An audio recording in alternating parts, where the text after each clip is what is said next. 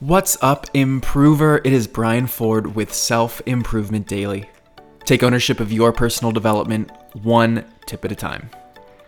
I wanted to remind you of an important piece of advice that we can sometimes lose sight of. As social beings, it is wired in our DNA to constantly evaluate our position in our group. There are old dominance hierarchies that are inherently human, and in certain circumstances, they do still serve a purpose.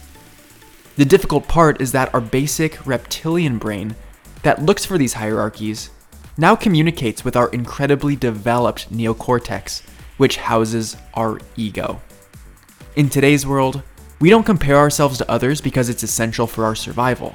We do it because it satisfies our ego's need to make us feel good about ourselves. It's a matter of self-esteem rather than survival, but self-esteem is subjective. It can be viewed against any number of things and never generate the same perception twice.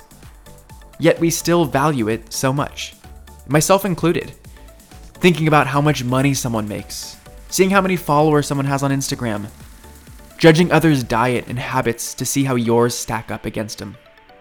So much energy is spent trying to see how you compare to someone else, and it's foolish because comparison often doesn't give you anything meaningful. It's way too complicated and complex.